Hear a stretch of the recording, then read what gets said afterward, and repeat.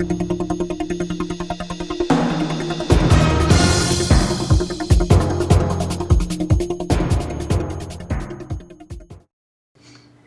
Mark Pender for Econoday with Mark Rogers, Senior Economist for Econoday. Mark, stocks rebounded last week, and it was almost entirely due to quantitative easing from the European Central Bank. How big of an announcement is this? Well, it certainly was a big announcement last week. Still remains to be seen how much impact there's going to be from quantitative easing in the Eurozone. The amount of quantitative easing was significantly more than some had expected. Some had expected 500 to 600 billion euros for the full program, but it turned out to be 1 trillion euros, basically 60 billion euros a month. So equities gained just after the announcement.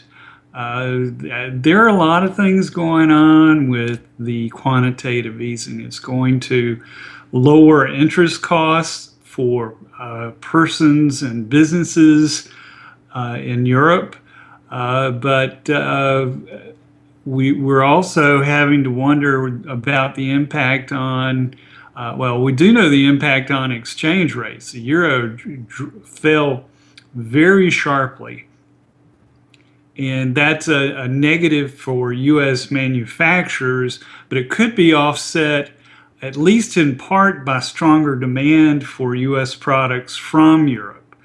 And it lowers inflation pressures, so that's going to be a bonus for the Fed, keeping monetary policy loose. There are actually a lot of complex interactions going on from the quantitative easing announced, and we'll have to see how it plays out with each piece. Well, you mentioned the dollar effect, but I think we're going to talk about the FOMC policy a little bit later. But just to turn back to the EC policy, do you think it will be a success? Do you think it will ultimately pull the European economy up?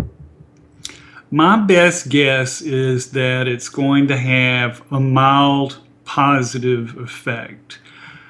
I suspect it will not have as relatively strong effect as quantitative easing in the U.S. had. Basically, in the U.S., there was a notable impact in housing. Housing's not as big, relatively big sector in Europe as in the U.S. Certainly is going to lower costs for businesses, and there'll be some impact from that.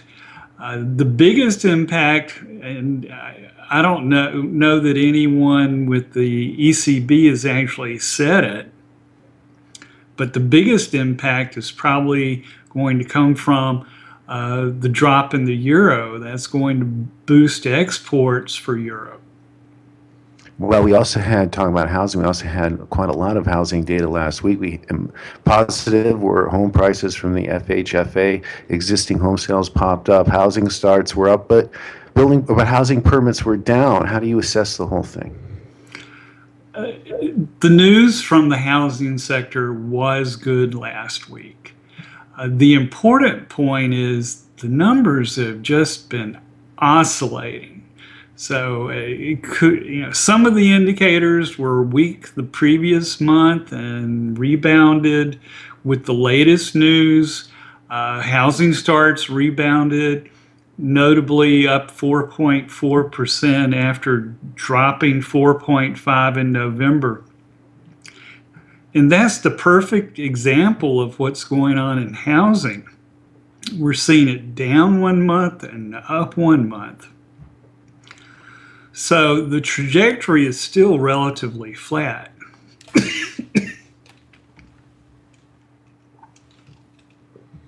But probably the best news as an indicator of housing came from FHFA home prices. We got another gain. That indicator has not been oscillating as much. It's not been gangbusters. But we did see a 0.8% boost in November after 0.4 the month before. So that suggests that there is slowly building demand. Another issue is we're in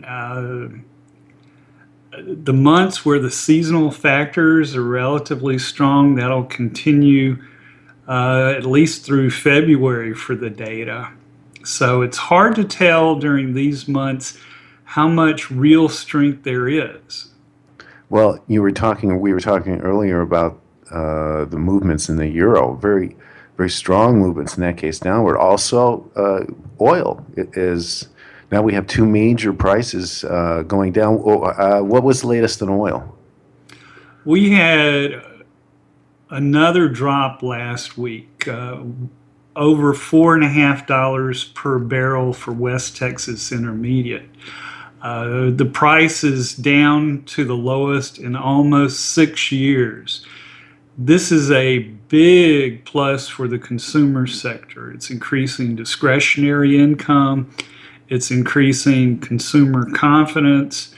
And it's not great news for the energy sector, but for the rest of the economy, it's lowering costs. So overall, it's clearly a positive. Well, we have a Fed policy meeting this week that is beginning its meeting. It's a 2-day meeting, and I wonder if the snow is going to affect it. We're taping midday Monday while the snow is beginning, and it is heavy. What are you expecting at the Fed policy meeting? Well, Fed officials have clearly telegraphed that they're not going to start raising rates, policy rates, until after the March FOMC meeting. Of course, it's still data dependent, but it looks like they're going to stick with that plan. They like being predictable.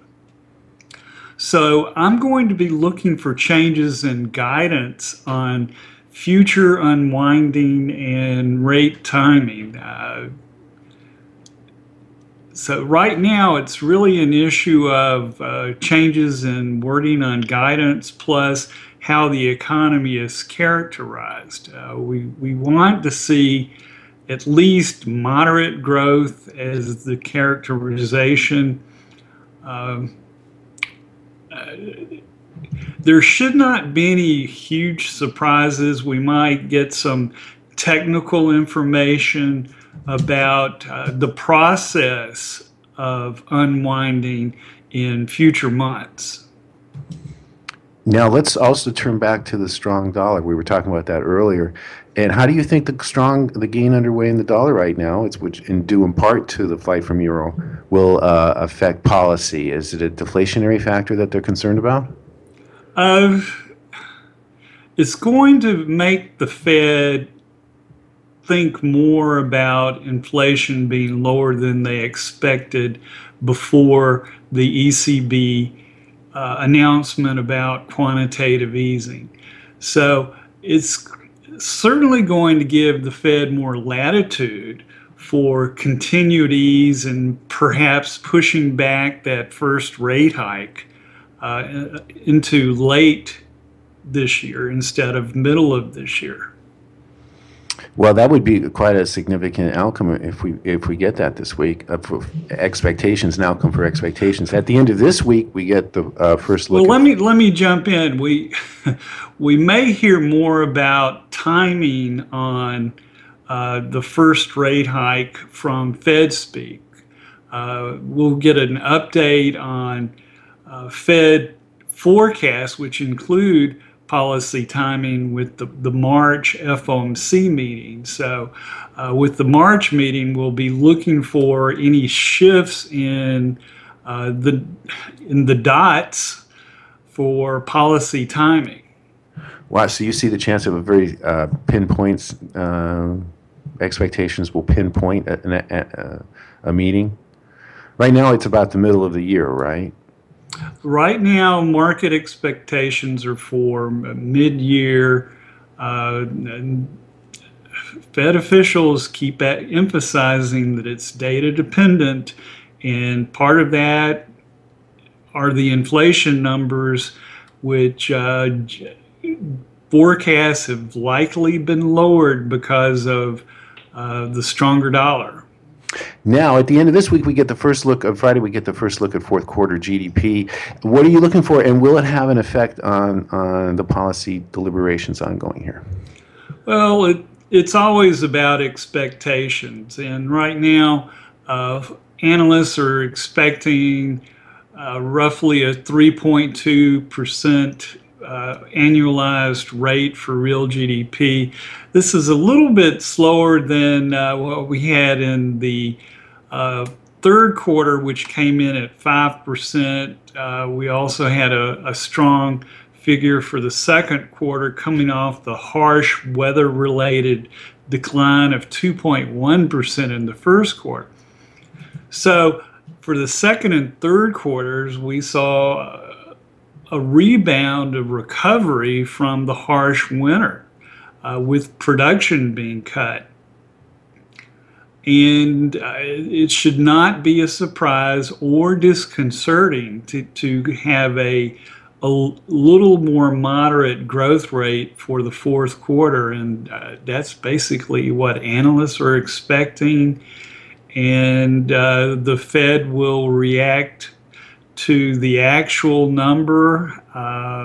They'll be focusing more on the monthly figures, but that'll create the context for the more recent monthly data.